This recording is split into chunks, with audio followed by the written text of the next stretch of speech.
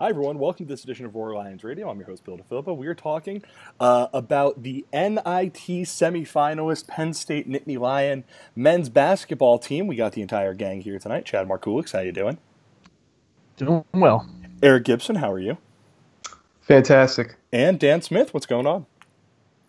Well, I'm a little disheveled. He called me in for this emergency podcast. I had something going, it was pretty important, but, I think it was important to have this emergency podcast with the decommitment of Tolu Jacobs.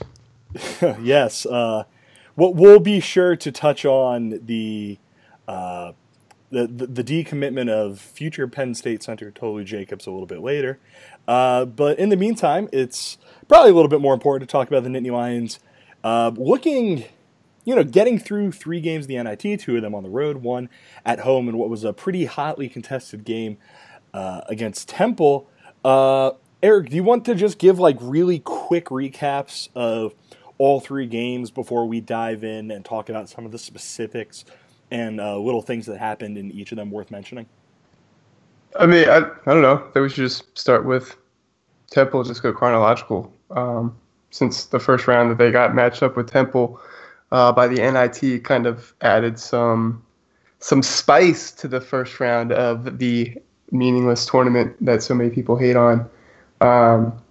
So playing Temple the first round, obviously, there was the whole Fran Dunphy comments that kind of sparked not a whole lot of controversy because obviously everybody was filling out brackets that week in the college basketball world, but kind of made some waves in Philly and among Penn State fans when, honestly, I should pull up the quote. Did any of you guys pull up that quote?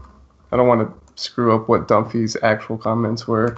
The special moves one? Yeah, obviously the special moves, but I don't want to, lack context there. But either way, basically he insinuated that Penn State may have had some unethical recruiting practices in the city of Philadelphia for the Roman Catholic kids that they got, which has kind of been a rumor that's been out from the Temple fan base for quite some time, really ever since they committed back in 2015. Various online rumors, just some people in the Philly basketball community have addressed it and talked about it and discussed, are these kids getting paid? Because, obviously there's that reputation in college basketball these days when you have the FBI probe, underlying the entire sport. So everyone's pointing fingers at everybody. And, of course, you look at a school like Penn State basketball to pull the kids that they pulled out of that city, like Tony Carr. Tony Carr is not a Penn State basketball recruit. It's not very hard to understand why opposing fans that are not supporters of Penn State would make the leap of, hey, you paid to get that kid. So anyway, that kind of got all overblown. I think Dunphy came back. Somebody from Temple had Dunphy clarify those comments. He obviously backpedaled, said that's not what he meant. Pat Chambers never really addressed it. I don't think we had anybody at the press availabilities that week to confirm whether it was even asked to him. I don't remember really even seeing anything about that. So it was just something that kind of was fun for the fans heading up into the game, just because Temple fans are so loud about how Penn State paid for these recruits. And we went, and Penn State played a pretty terrible 35 minutes. Honestly, it was a lot like the Northwestern game in the Big Ten tournament, I thought, where they kind of just were sluggish for 75% of the game, starting the game. And then when they needed to, they strung together that incredible run. It was like 11-0 or 13-3. I forget what the actual count was. But they went from looking like they were going to flame out in the first round, Tony Carr was having a terrible game, to getting the win and moving on. And now we're still able to talk Penn State basketball, and it's March 21st. Yeah. The big takeaway from that game for me, I don't know about you. Well, there are really 2 big takeaways. One was just the immense performance that Penn State got out of Josh Reeves. 19 points, 11 rebounds. Did all the stuff that you want to see out of Josh Reeves, but was a little bit more productive than he normally is. And 2, Penn State was able to win a basketball game despite the fact that Tony Carr didn't have an especially good game, Chad. How did they end up doing that? Defense, they kind of locked down on Temple and kept the minute till the final couple minutes, so they turned it on and got some offense going. I mean, defense has been their calling card all season. It's not surprising that they would be able to lock down a team like Temple, who, frankly, isn't that great, especially since the conference season started. And they just did enough to keep themselves in the game. And like you said, Josh had a fantastic outing that night. 19 points, 11 rebounds, just a terrific effort from him. Shooting pretty well, 4 or 6 from 3. Seems like maybe he's been getting some more shots up recently in the practice gym, and maybe in anticipation of a turning pro. Hopefully not, but and they got good minutes from Julian Moore and Nazir Bostic too. I thought they played really well. Julian Moore went 6 of 6 from the line. That's got to be a career high without looking at his career stats. Nazir had 12 points before his ill-fated adventures in the reefer over the weekend, or after that game. Overall, just pretty impressive last 3 minutes pretty honestly is impressive the first 40 whatever minutes. I don't know how long a basketball game is anymore. 35 minutes correctly is they play well enough and then turn it on when they needed to, because that's how good of a team Penn State is. And Dan, Chad just talked about how Penn State was able to put the clamps on defensively. On the other side of the ball, I mean, Penn State's offense, 36.7% from the field they shot, not too bad from behind the three-point line, knocked down 35% of their attempts. But the big thing for me, and I want to hear your thoughts on this, is how Penn State was able to, when the offense wasn't able to get things going, they just put their heads down and got to the free throw line. Yeah, they recognized the way that the game was being officiated. You sort of saw the light go on for a couple of guys about the way that things were going. Which I think it also does sort of go back to Chad's point a little bit, in that they ended up putting the clamps down without fouling in a game where it was being called pretty tightly, and they ended up getting to the free throw line over twice as much as Temple did. Certainly, that number's a little influenced by the end of the game, but there's no question that they had the wherewithal and the personnel to be able to play that sort of game there and use that as a way to dig themselves out of kind of the hole that their offense had been digging themselves. So it was certainly not a pleasant game to watch, but it was sort of a like you said, much like the Northwestern game, sort of rough start that you just get through, almost like a necessary evil, is just playing one of these types of ugly games to get your feet wet and get more comfortable with this tournament. So they did exactly that. They did what needed to be done to win, and it's better to win ugly than to lose a game the way that Marquette did, where it's fun, but it's you come up short. Yeah, after the game, if I remember correctly, Chambers compared the physicality and the style and all that to a Big Five basketball game. So, and kind of the last big thing that I want to talk about with this one, and Eric, I want to go to you because you're the person who has been fighting against this narrative the hardest of, or was right after the game, and that was Tony Carr. 37 minutes, 1 for 12 from the field. 0 for 4 from 3, 2 points on the night, but 6 rebounds, 5 assists, 3 turnovers in 37 minutes. Why do you think he didn't have as bad of a game as some people might have thought? I thought if you would have compared this tape to some of the tape of obviously some of his other horrible shooting games that he's had this year, because unfortunately there have been a lot. I was really impressed and thought he showed a huge sign of growth. 1, staying engaged defensively, and 2, relying more on his teammates. I really think this whole NIT tournament, his passing has elevated to another level, not just to his buddy Lamar Stevens, but commanding the whole team and spreading the ball around. There have been so many times where, and he used to get hammered about this earlier this season, about how it used to become the Tony Carr show. He would get tunnel vision every time he would drive the lane and force up some really terrible shots. So there's no surprise that his shooting percentages were so low. This particular game, he finished 1 for 12. But I remember I watched the tape on this game for a couple reasons. One, I thought we were real time. I think everybody was impacted by how that game lacked any flow whatsoever. We haven't even talked about how the rule changes changed the style of game or the style of gameplay. And obviously the clock malfunctions that we all saw coming. So this was a very unusual game going into it, which led to the slugfest. I mean, it was just an ugly college basketball game. You see so many ugly college basketball games throughout the course of the year. I didn't think there was anything particularly bad about this game on the replay. It was just how frustrating it was with all the timeouts and the clock malfunctions. So Carr went 1 for 12 or whatever.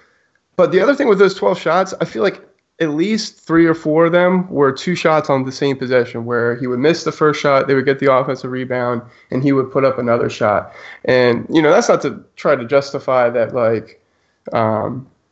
that he's okay missing those shots. I think it's just more, I'm trying to say, his usage percentage for that game was only 21%, which if you look at his game-by-game stats, I'm sure that's definitely on the short end of his usage stats for the season, because he's oftentimes have been 35, 40% of the team's possessions, because he's just forcing the issue so much. So I was impressed with the fact that he wasn't scoring. He's playing Temple. There's all these expectations that he's just going to blow them out of the water because of all the accusations from Temple fans about how he's been paid under the table. And then Carr's got such a demeanor about him on the court where sometimes people question whether or not he's really engaged.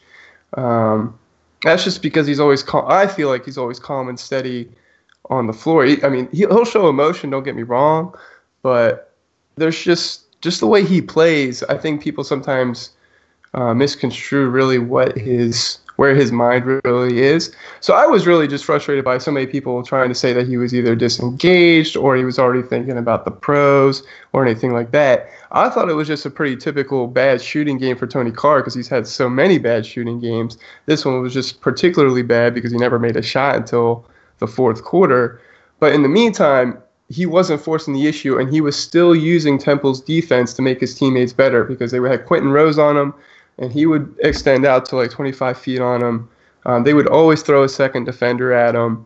And rather than trying to force through those 2 double teams, he was setting up his teammates. And if you look at the tape, he set up a lot of good shots for his teammates that his teammates did not hit. So, and a big part of that was I think we had some foul trouble too. So I think there's a lot of bench minutes.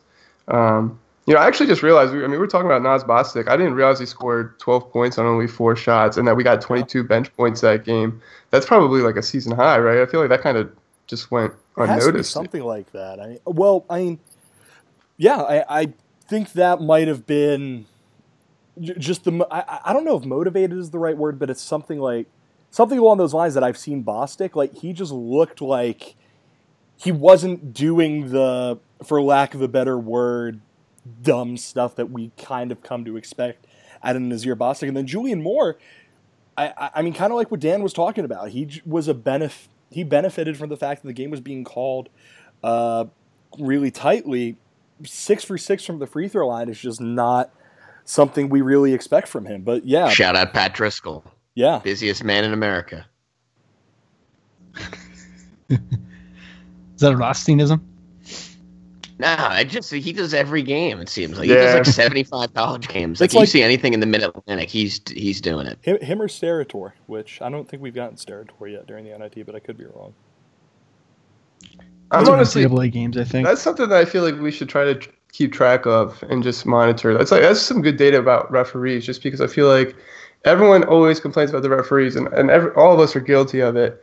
But it's honestly always like the same 5 to 10 head guys that do our games like night in, night out. Like, it was Bo Borowski the other night. Everyone's like, against Marquette. I mean, we'll talk about that game obviously, but like Bo Borowski did that game and everyone's like, oh, we had a C League officiating crew. It's like, no, these are all the big time officials in the NCAA's eyes that do all these games every night. So it's kind of like, and everyone obviously knows DJ Carstensen. He's a tall, bald ref. Like you start to gain like who TV these Teddy. guys are. TV Teddy.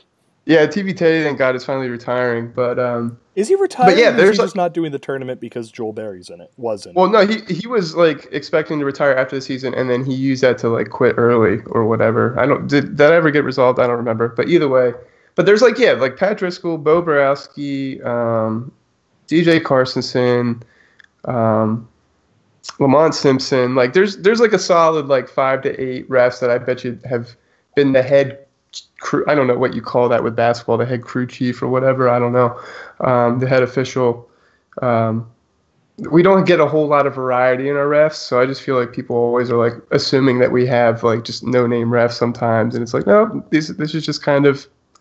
This is college basketball and how terrible its officiating is. So, yeah. So the best name by far is Steve McJunkins by far. I don't know. I mean, I know that name. I'm trying. I can't put a face to Steve McJunkins. You're gonna take that. You're gonna take that over Kip Kissinger. I'm just looking at the KenPom box scores for all these Penn State games, and they list all the refs on there. Gene Steratore obviously has done multiple Penn State games. Like, I don't know. I feel like we should track that next year. Yeah, so my Villanova fan brother who I've mentioned before, he'll always like if there's a Nova game on Saturday and a Penn State game on Sunday, and Driscoll's doing the game on Saturday, he'll text me there and it'll be like, I'll bet Driscoll's doing Penn State tomorrow. Like he just does a lot of those. Like if he's in an area, he'll do like 3 or 4 in a row. Yeah. The big thing from this segment is that Eric just volunteered to watch every game next year and document all the officials and any trends that might pop up from those games. So, thank you, Eric. Dude, it's not hard. You just track the 3 names in the box score. I'm not actually like going to track every goddamn call. What are you talking about? Come on now, we don't need that kind of salty language here. Eric, you seemed like you wanted to touch on. We'll just mention really quickly. This might have been. This was an all-time great Bryce Jordan center clock needs to be shot into the sun game. There were 3 stoppages in the first half or something. Like there was one within the first minute or 2 of the game that just seemed endless. Like I don't quite remember exactly what it was. It was. I mean, with the whole offensive rebound going to 20 seconds. That's right. We knew that the BJC clocks would not be able to handle that. And, of course, the very first offensive rebound, it was completely botched. Like, I don't remember. It wasn't even close. And, of course, like, the refs didn't realize it until, 10 seconds or so had run off because, you know what I mean? Like, it's the first minute of the game. So they had to, check. That must have taken about 5 minutes. It made it painful. Yeah. It was a brutal live experience. Nobody wants to sit there and waste their time. It definitely caused some restlessness. I'm sure it probably did in the crowd too. Were you at that game, Bill? I was at that game, but I think at that point I was just sitting on the internet getting off jokes about the BJC clock operation. So yeah, exactly. I mean, we have a whole engineering school at this university, and you're telling me that we can't get 2 guys from that school to just fix the clock at the BJC. Well, I mean, that can't just be a project for them. Would it be the BJC without the crappy clock?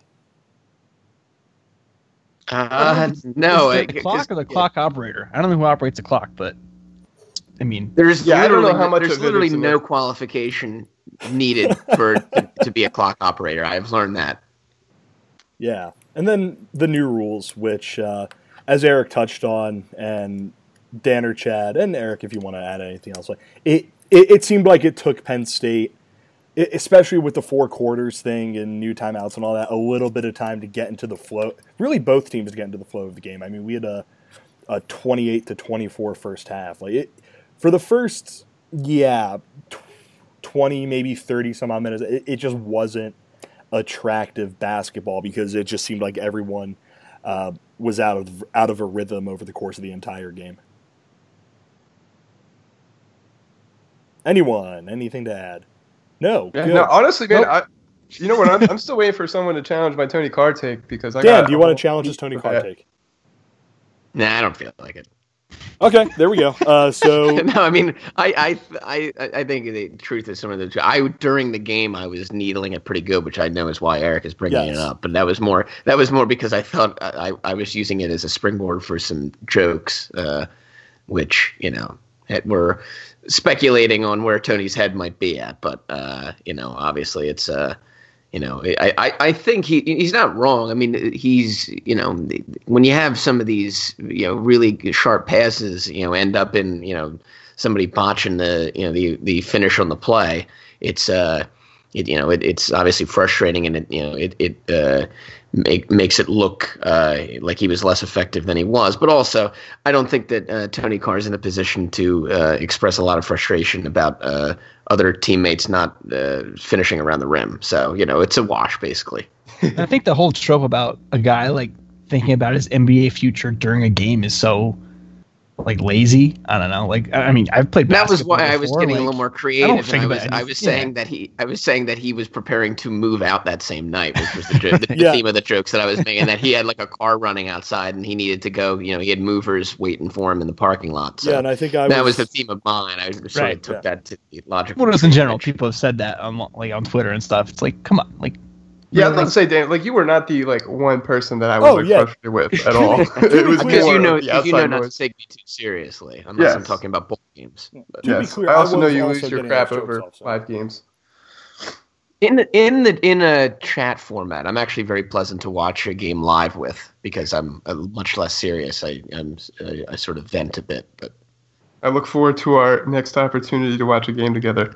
To New York next week, baby. Oh yeah. Yeah, and we're skipping 2 games here. No, wait, hold on, real quick. The other thing I want to touch on with this Temple game, though, real quick, is I think somebody said this in the Slack or something, but I thought it was a really great point of that whole game was kind of like what has happened to Penn State in so many games before this year, where if they were the underdog or what have you, that they would ugly up the game. And then they would hold a lead for so long, and then when the time came to actually win the game, it was clear who won the game and showed that they were the better team. You know what I mean? And usually Penn State's always on the losing end of those situations where they're just able to limit some superior team so they can stay in the game, keep a close game, win ugly, and then all of a sudden this team's like, all right, well, this is fun. We're just going to go roll and blow you out. And that's exactly what happened. And it's something I'm realizing now just talking about this, I haven't gone back and done. I wanted to go through and just log the stats of that 2-minute run where Penn State went on a 12-0 run or something. Because it was, honestly, I think the first time I've ever seen a Penn State basketball team win a game so decisively with all 5 guys on the court contributing multiple plays. And that's a credit for John Hara, especially, who has been starting in Watkins' absence, and he hasn't really been getting a lot of time. And we didn't really know. I think we talked about him on an earlier podcast. I mentioned how with Watkins' injury, I thought this would be a good litmus test to see if Hara can be a guy that can contribute 10 to 15 minutes off the bench next year behind Watkins.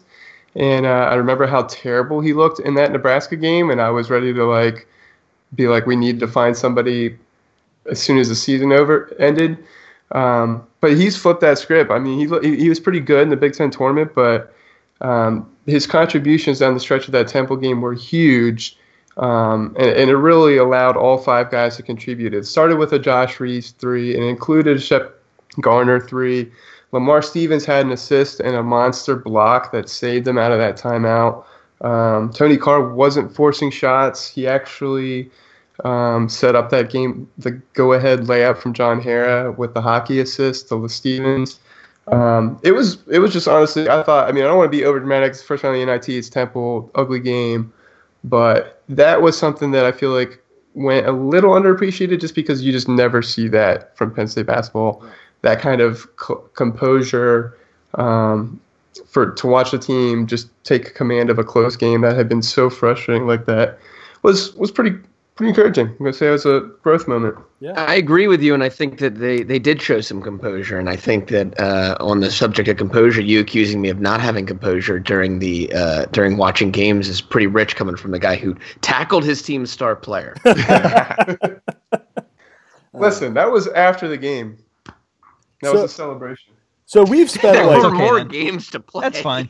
we've That is spent true. like That is 22 true. minutes talking about this Temple game. So let's move on to Notre Dame. Well, if somebody chose to edit this, maybe it would be a little bit shorter. Oh God, I will only edit things when I say things that could hurt me in my professional life because I I'm the bet you edit that hockey podcast, but this one, no, it doesn't ever do it. I'm not editing the hockey. I'm editing the part of the hockey podcast where I hit record and I said, "Hey guys, I'm recording right now," and that's no. I'll keep that. I should keep that in. I think that'll add something. Neither here nor there. Penn State 73, Notre Dame 63. Going back and looking at that one, Tony Carr, Josh Reeves, Shep Garner, 24 points, 18 points, 15 points respectively. It was the second of 3 games that John Harrah has had during the NIT where he has gone 1 for 3 from the field. Chad, I'll start with you. Just it seemed, I don't know what it was, but I don't think there was ever a time during this game where I felt like Penn State was going to lose. What about you?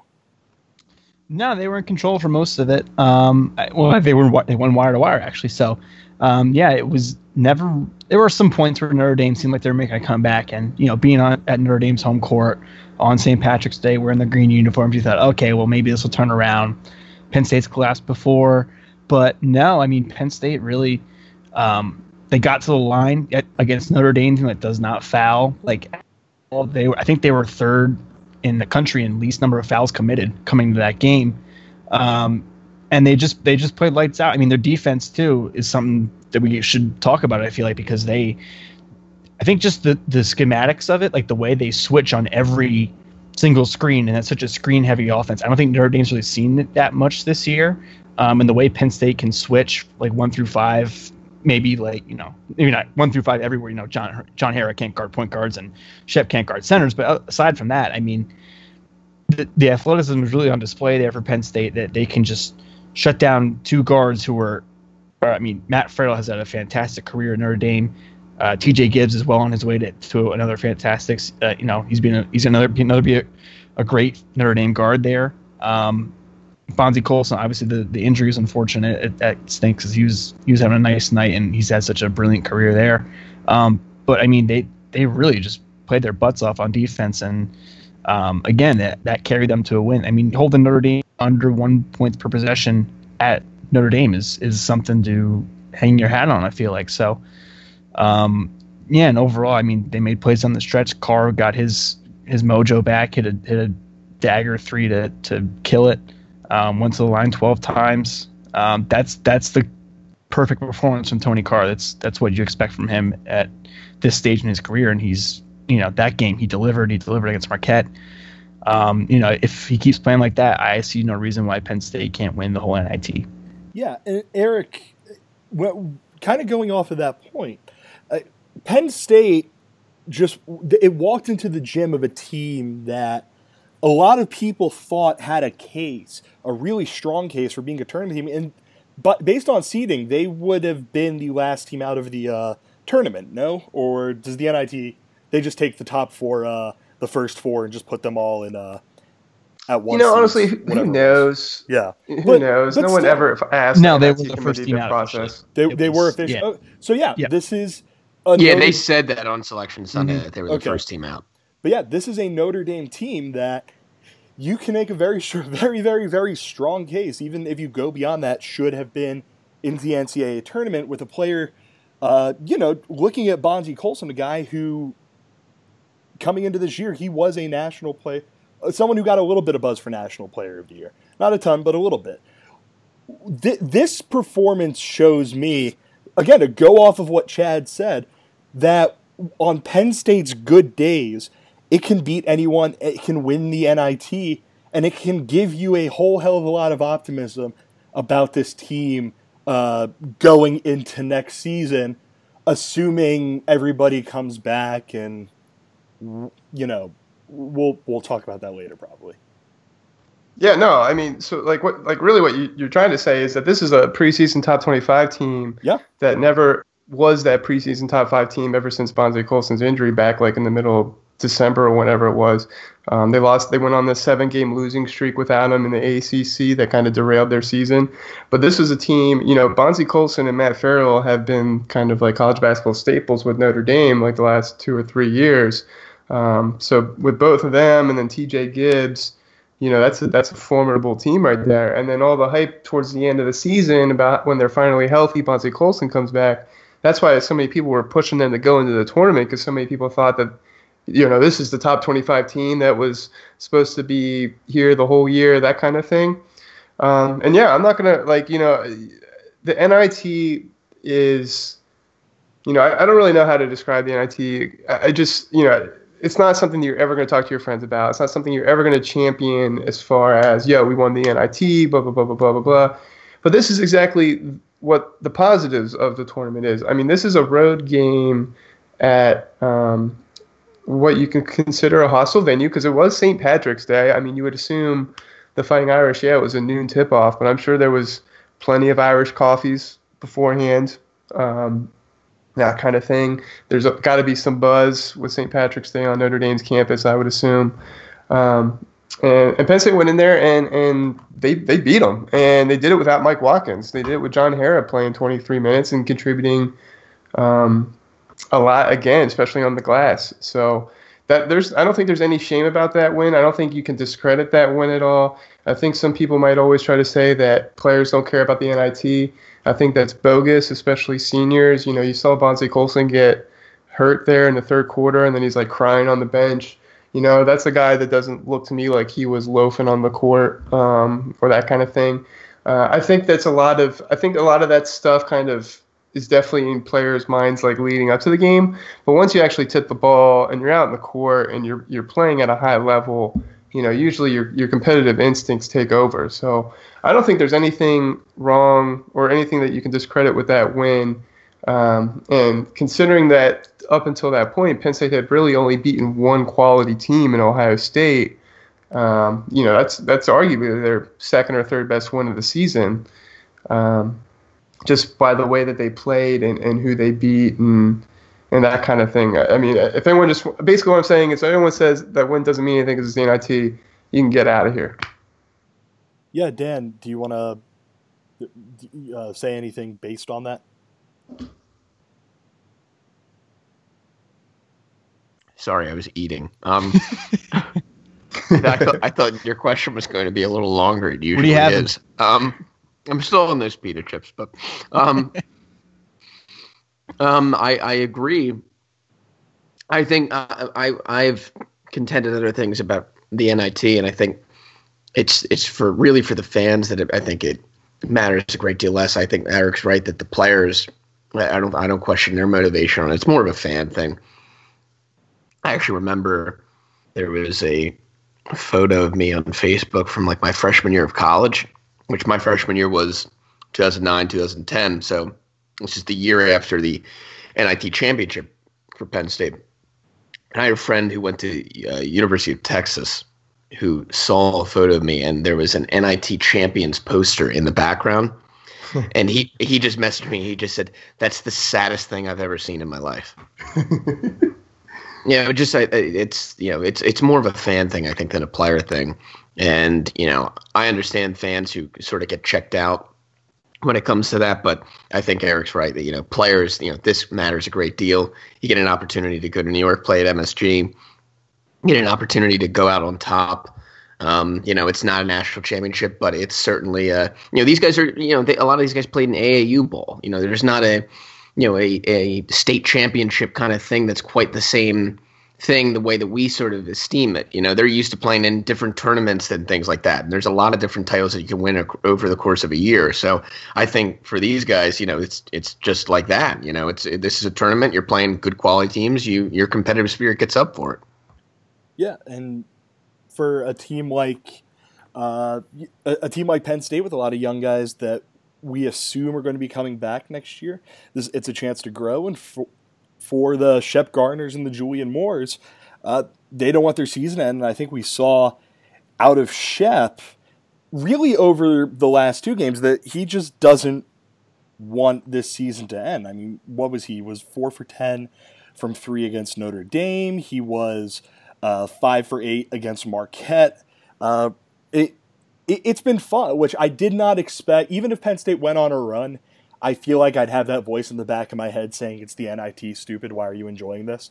But no, it's been legitimately fun watching this game and watching this team over the last few games. Is anything else that I suppose we should probably talk a little bit about Josh having 18-9 with 3 steals and 3 assists. So anyone want to say anything on that? It was good. I agree. Let's talk about. It's huge that he bounced back from the Big Ten tournament though, because he definitely that's a huge turnaround from his play in the Big Ten tournament in a short period of time. And without him, they don't win either of those first 2 games. For sure. I want to move on and talk about Marquette mostly because I want Dan to talk about Steve Wojciechowski. So, Dan, feel free to say whatever you would like to say about him. Well, he's, I'd say the reason that Marquette's players don't slap the floor themselves is because Wojo would probably complain that they're not doing it right every time they try to do it. And, he's, I'm sure, in a restaurant right now, sending the food back, complaining about that as well.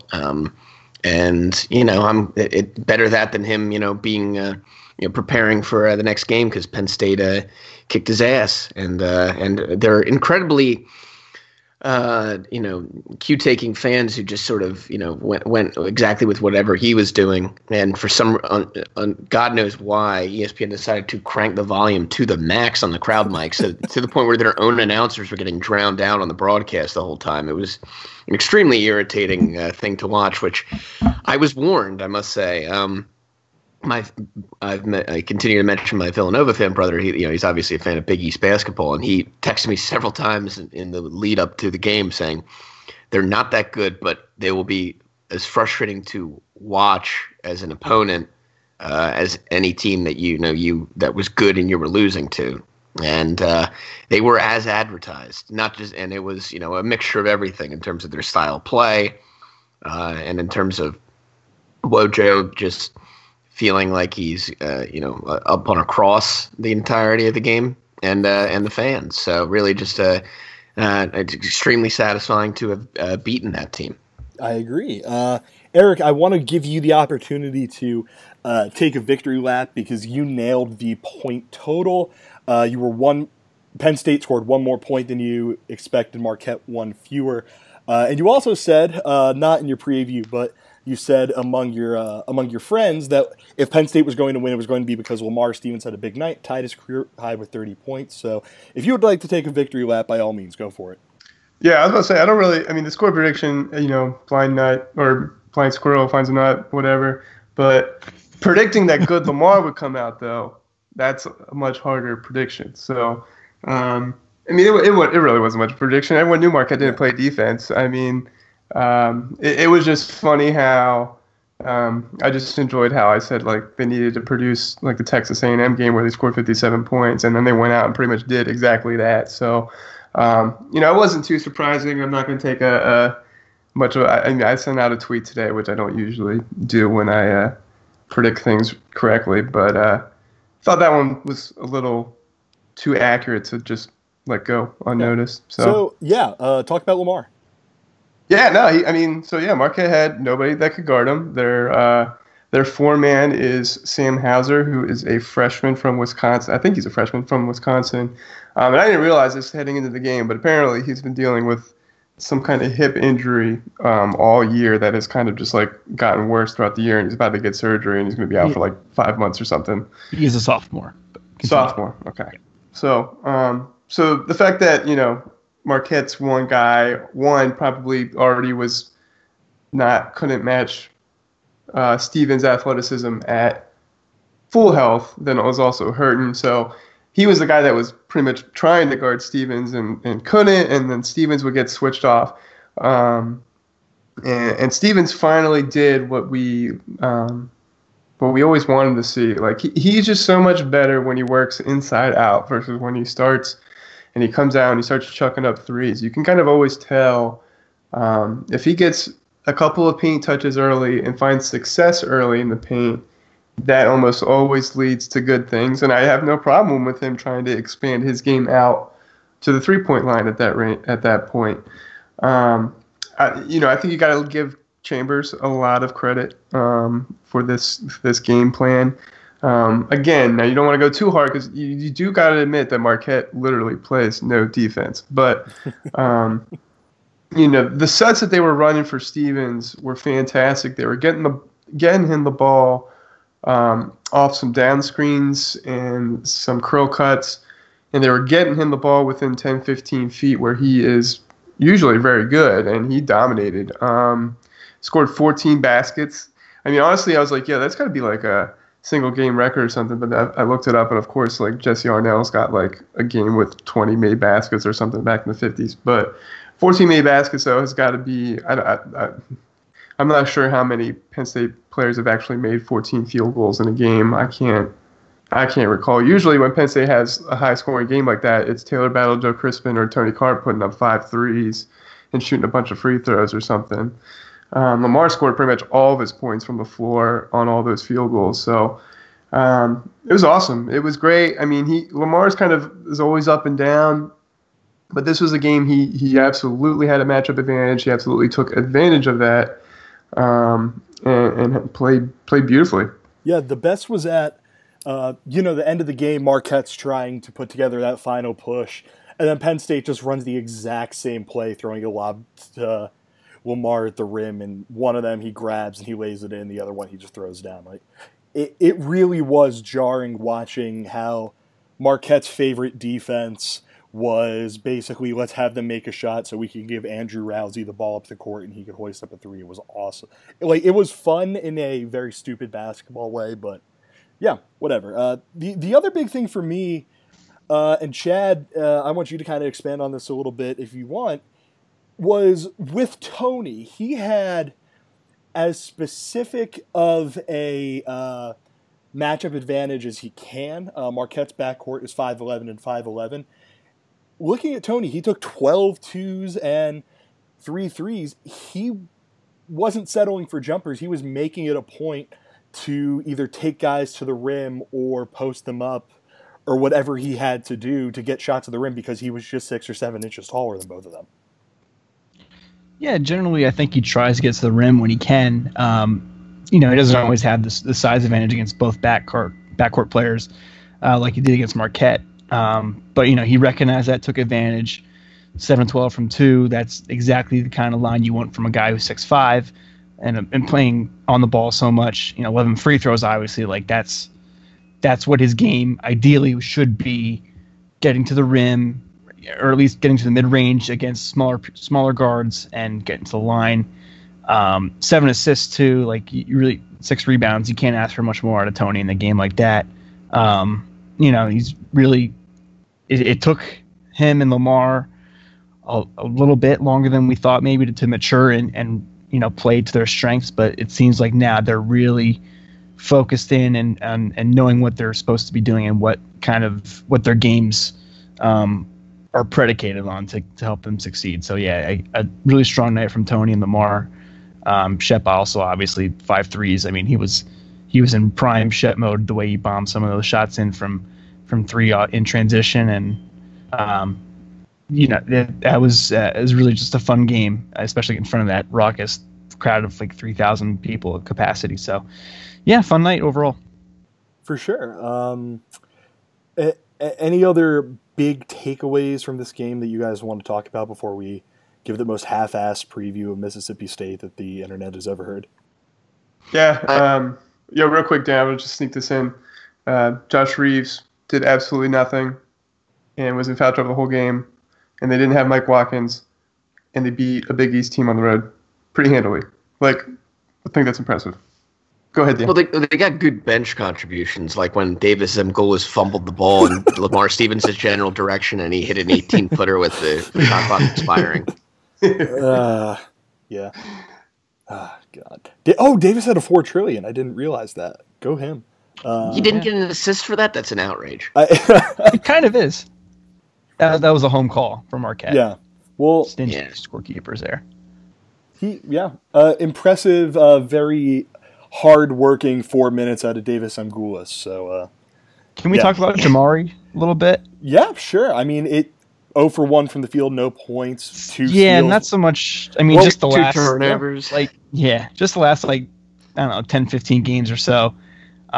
His seems like his confidence is just shaking a little bit. Some routine passes are off a little bit. He's getting to the rim sometimes. He's not really shooting as much as he did before, which maybe is a blessing, maybe not. But he just seems like he needs an off season to get his feet underneath him again and get some confidence built up, in practice or whatever. Because he's I thought he actually had some positive contributions in that game. Sure. Yeah. I mean, actually, I'm looking at his game log. He played 20 minutes. That's the most minutes he's played since January 15th. And he was frustrating the hell out of them in the backcourt. Got a couple of steals, and just from what was that? There was that one where again he just pulled this steal when everyone is running down the court because it was a change of possession, and then he's just holding the ball for an extra 10 seconds, waiting for everybody else to come back down the court to have an offensive possession again. I mean. That's just what he does. Defensively, he's all there still. Well, the problem with him defensively, though, the last month is he doesn't stay in front of his man because he's too busy going for steals and gambling for steals. His thing is what it reminds me of a few years ago with Tony Allen in the NBA. Tony Allen had the reputation for being such a really great defender, but he will get lost on things like screen and rolls. There will be times where he just gets blown by because he's trying to force the turnover, and he's good at that stuff. As long as the other team's not hitting shots, I'm not bugged out by it. But these are all things that he'll get better at as he plays more basketball and he learns pick your spots a little bit better. I mean, offensively, he's a much different story because he seems like he's actively opposed to the concept of shooting a basketball. But I mean, he grabbed 2 offensive rebounds against Marquette. My guess is he probably had a few against Notre Dame and Temple. He wants to get in there and fight. It's just a matter of, like you mentioned, Chad, it's build that confidence back up and get to a point where he is no longer making the freshman mistakes that we should probably expect out of a guy like him. Yeah, he'll get back. I'm not worried about it. It just seems like either needs a 3 to fall or a shot to go in, that a tough shot or something to fall. But he'll be fine in the long run. I think it's just hitting the freshman wall and maybe not getting. He's got a lot of responsibilities as backup point guard, so I'm not sweating it too much. Yeah, I mean there's plenty of precedent of guys who are too aggressive in trying to steal early in their careers and then going on to be successful. Take Doug Gottlieb. Hell yeah. Yeah. If you want to tweet this pod at Doug Gottlieb and just say yo, dude, we mentioned you got a shout out. Yeah. Yeah.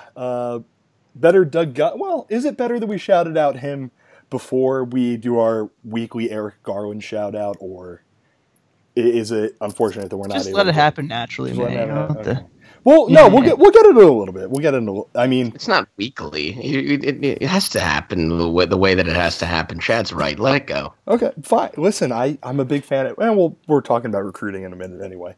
Mississippi State. Does anyone have anything they would like to say about Mississippi State basketball as Penn State plays them in the semifinals of the NIT in Madison Square Garden on Tuesday evening? Yeah. I just wanted to point out real quick. John Hara had 9 rebounds. In 22 minutes against Marquette. Yeah. We can't forget about that. Yeah. I mean, for a freshman who's played no minutes all year, I'm pretty excited the fact that he doesn't look terrible down the stretch here. I realize that's a low bar, but he's a large boy. He looks like he's going to be very comfortable in his role throughout his career, and I don't know if he's ever going to win Penn State any basketball games, but I know for sure he's not going to lose them any basketball games. He's just a good guy to have around as a bench player. I don't think he's ever going to be a starter if we can find somebody else. But big man depth that we've always wanted, and he's obviously got his limitations. He can't jump, and he's not going to ever be a dominant post presence. Maybe I don't know. Maybe he does down the line. I don't know, but obviously he's not that right now. But I think the way Chambers always phrases it is being all-stars in your role or whatever, and I think that absolutely is fitting him perfectly because he's been killing the offensive glass ever since he's been getting more time. I think he's going to get to the point now where announcers are going to pronounce his name correctly, which is really the level you want to get to when you have a typo in your own name. And some people have never get there, like Kosa Mataway Bonham, but for some reason Shep Garner, but is everybody calls him Gardner? I don't know why, but yeah, John Hare is fun. Yo, didn't Taylor Battle? Like, I'm trying to think of what other name mispronunciations there have been, because there have been a lot over the years. I feel like Taylor Battle had nobody called him Talor, did they? That's what I'm saying. That's why I'm like. Why I feel like Sasha Barovniak may have had some trouble for some people. Right? Did Donovan Jack ever get Donovan? I don't think so. No, although Patrick had my favorite nickname for him, which was Dono. Yeah, that's right. Yeah, I'll do this later. Mississippi State, they're a basketball team. They play basketball. Yeah, whatever. I hope Penn State beats them. Anybody else have anything to add? Ken Bowland. Hell yeah. So with that, we're done previewing Mississippi State. Honestly, I gotta be honest, I don't really know a whole lot about them other than the Weatherspoon brothers and the fact that they're coached by Ben Howland. Yeah. And they have Abdul Adu, who was a former Penn State big man recruit back in the day, but Penn State was never really much of a threat in that recruitment. And their president is Mark E. Keenum. Yeah. Yeah. But yeah, I know more about Joe Moorhead than I knew about the Mississippi State basketball team. And you don't even really follow football that much, so. I know. That's the point. Yeah. Well, the good news is that Rick Stansberry ended up winning his semifinal game, so we could potentially have Pat Chambers against Rick Stansberry in the NIT finals, which would be fun. 3-4 seeds in the NIT finals. You got to beat Stanberry's former employer. For sure. Do that. Yeah, one game at a time. Watch that game because we're going to be doing it. It will be fun. Do you guys want to talk about how Pitt's imploding right now? I don't know. I'm hesitant to say anything because what if they get Dan Hurley? Yeah, I mean, that's true. In fairness, Dan Hurley is a game changer. All right, so what we will talk about instead, and Eric, I will let you take the reins on this one, is that one thing that we can for sure say about Pitt is that it's going to have a completely different roster next year because they've had something like 9 guys. Again, yes. Because they've had something like 9 guys announce their intent to transfer. Is there a way for Penn State to take advantage of this, whether it's by going back and looking at some old connections it had with guys that are currently on Pitt's roster, or were currently on Pitt's roster, recruiting, anything like that? Yeah, well, honestly, man, I think talking about the whole Pittsburgh situation as a whole is a great analogy just for college basketball in general today, as far as, everyone always just assumes you go out and hire a big-name coach, you start winning games, start getting recruits, and that's how everything works, and sometimes that doesn't work that way. Just kind of like what the Pitt basketball program has undergone the last 2 years, ever since Jamie Dixon was trended down. Just it's kind of crazy to me. I talked to some Pitt fans, and they all still stand by the fact that they thought that Jamie Dixon needed to go. Dixon, I forget how many straight years he went to the tournament or anything like that, but he was relevant every year going in there until they went to the ACC, and then his program definitely dipped a little bit back. They lost some recruiting momentum, and they weren't really, the knock on Jamie Dixon obviously was always that he would never really make a deep run into the tournament. Never made a Final Four when they were a top 5, top 10 Big East program back in the Big East's heyday of 10 years ago or whatever. And the fan base clearly kind of that patience of always being let down in March kind of evaporated, and they all wanted to run him out of town. And they ended up running him out of town to TCU, where TCU's program is kind of like a Penn State program that has been completely irrelevant for so long. And in 2 years, Jamie Dixon's already in the NCAA tournament with TCU, while Pitt's fallen off a cliff. Now, part of that's because Pitt, after they ran Jamie Dixon at a time, made a pretty terrible hire with Kevin Stallings The athletic director that made that hire is no longer at Pitt. That whole hire was kind of screwed from the get-go. As soon as he walked into that situation, he had very little chance just because of how poorly received he was by the fan base. And he was inheriting a senior-laden team that didn't have a point guard. So it was like, you should be pretty good, but you don't have a point guard. But then you're going to have to replace all these guys in your first year. And he didn't really have a great recruiting year his first year. So as soon as that happened, like, you could tell that this 0-19 season was coming back during his first year, because that team that had all those seniors only went 4-14 in the ACC or whatever. Not that team was like really great or anything, but that team had talent to be like a 500 level ACC team. Once they underachieved like that, then obviously, players transferred, had to completely change over the roster. But at the same time, it's pretty funny how like the players have such a better perspective about their prospects for this season or not. I mean, it seems like somehow those players have been able to keep somewhat of a positive attitude for going 0-19. I mean, I've seen some really awful Penn State basketball teams. I'm talking end of Jerry Dunn era here, and the culture within the program was just so toxic. It was like you couldn't even believe that they would even like field a team. People with bags over their heads at the games, which I believe was also happening at Pitt. It's a terrible situation, and usually it's very hard for players, college-age kids, to stay engaged when you have that little hope. But for whatever reason, it sounds like, with these players' reactions ever since Kevin Stallings has been terminated, has been pretty wild, because a lot of them have rallied around him. They've all gone and asked for their release. They all feel like they pretty much all came out and said, like, yo, we're just a bunch of freshmen. We knew we were going to win this year. We feel like, we made strides and that we could be better down the road. Because honestly, they did kind of improve. They almost pulled off some wins there towards the end of the year. But yeah, so now as far as like the open season on their roster right now, though, it all depends on who they hire, because like Chad was saying in the beginning of this, if they hire Dan Hurley, there's a good chance a lot of those kids are going to want to return to Pitt. And frankly, it might be one of the situations where does Dan Hurley even like want to bring them back to Pitt, I guess. The tables could. Dan Hurley's the kind of name that would unfortunately change the narrative of Pitt basketball right now, where it would go from just being a toxic dump to actually being a destination for kids, because Hurley just has that reputation and has been so successful recently. He's just the hot name. But if they don't get Dan Hurley, who's considering Pitt and UConn or going back to Rhode Island, I don't know who they're going to get. And if they get some guy from the low or mid-major ranks, I do think all those kids will go through the recruiting process again, which would be good news for Penn State, because it's going to be interesting to see here with transfer season coming and decommitments coming. All that's kind of starting to happen this week and next week with so many team seasons ending. We'll get to see who's available, but at the same time, we don't really know what Penn State scholarship situation is like. We know that we all are assuming some players are going to leave early. Obviously, the big question for Penn State is, does Tony Carr leave early? There's also some bench players that could be eligible for graduate transfers. That would open up some scholarships. Obviously, we experienced that last year.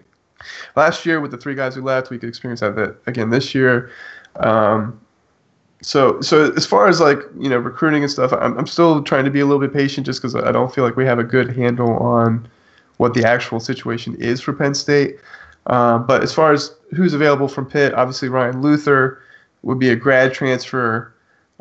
He would be obviously like ideal, but he's going to be a lot harder to get. He's going to be in demand. He's a 14-7 guy, I believe, or a 13-7 guy in the ACC senior. And I'm not sure what that kid's feelings are towards Penn State. I mean, he's from the Pittsburgh area, so you know what I mean. He could be from like a Pitt family who just absolutely despises Penn State and will never consider coming here. Who knows?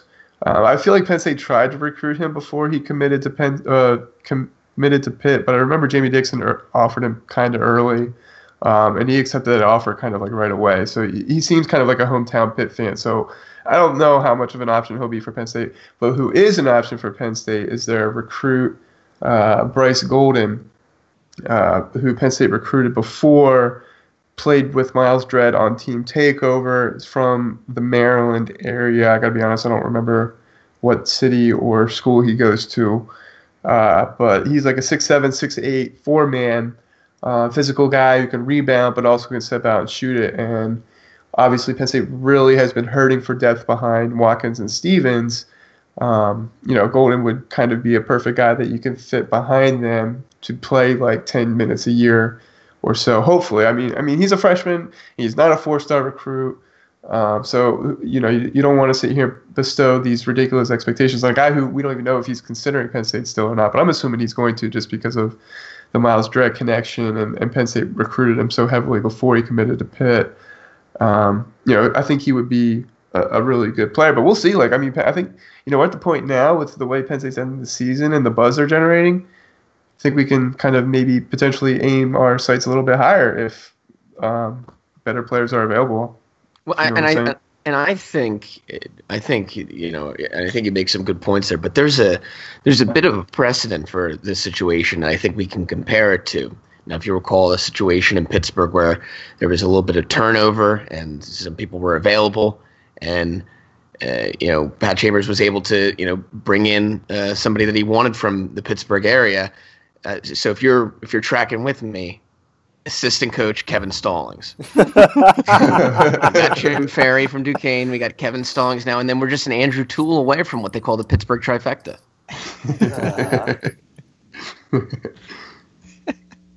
Yeah. In a sick way, I would be very much into Kevin Stallings becoming the next, replacing Jim Ferry if Jim Ferry goes and gets some small. Oh no! This is for him to be a director of basketball operations. Oh, okay, yeah, I'm totally fine with Dobo Kevin Stallings. In this scenario, Ross Condon has been hired as assistant head coach of the San Antonio Spurs. I believe Kevin Stallings is retiring. That's the word. That's what I saw. Yeah, he's pretty old. He's in his mid-50s. Is he? That's it? Yeah. No. Yeah. He's aging like Phil Martelli. Kevin Stallings is 57 years old. No way. October 1st, 1960. You're kidding me. All right. Well, no, because I remember when Mark Schmidt's name came up, a lot of people noted that Mark Schmidt now was the same age that Kevin Stallings was when Kevin Stallings got hired at Pitt. So, yeah. Kevin Stallings is he's still a very young dude who I think has a really great head coaching career ahead of him once he lands on his feet somewhere. You better start hitting the stalling button on that aging process. Man alive. Hey-o. Hey-o. All right. So anything else that you guys want to talk about? We want to talk about Tolu? Yeah, sure. Tolu Jacobs, Penn State's center recruit in the class of 2018, announced he was decommitting from Penn State. Chad, does that mean anything? Good thing, bad thing, whatever. Well, he didn't sign in the fall signing period. So it was kind of rumored for a little bit that he wasn't going to end up in the class. So it's not terribly surprising. I think he tweeted it out at 3 a.m. local time too. So kind of a little bit of a surprise to wake up to, and this early in the process. But Penn State is still in need of a big man. He was kind of seen as a project. He probably would have taken a red shirt next year if Watkins was going to be back. So they have more room to play with now, another scholarship to play with maybe with Bryce Golden or another player on the market, or even some kind of transfer perhaps. So just gives them a little more flexibility. And so Dan, we called Junior for that. What were you doing that we took you away from to talk about Tolu, by the way? Oh, for this podcast? Yeah. Yeah, I was at the hospital for the birth of my son. But no, what's that? What's his name going to be? Your son? Tolu. Thought you would go for tofu just to switch it up. Well, now we've got a bit of egg on our face over this whole name thing. And it's too late. It's already on the birth certificate, according to my it's bad news. But I got a picture texted to me, so I guess that makes up for it. But we had to pod. All right, we can end it now. We did. All right. We're good. All right. Bye.